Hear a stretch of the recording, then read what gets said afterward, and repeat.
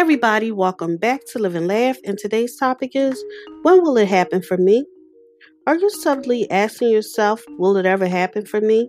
If you are, it's important that you move beyond those thoughts and that perspective. Acknowledge and allow the frustration that you currently feel, but let it move through you. Rise above that perspective rather than affirming it.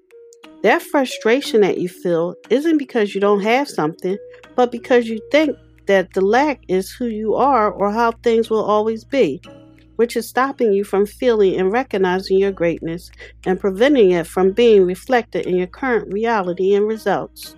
Thank you for listening. If you know anyone that can benefit from this, please go ahead and share it.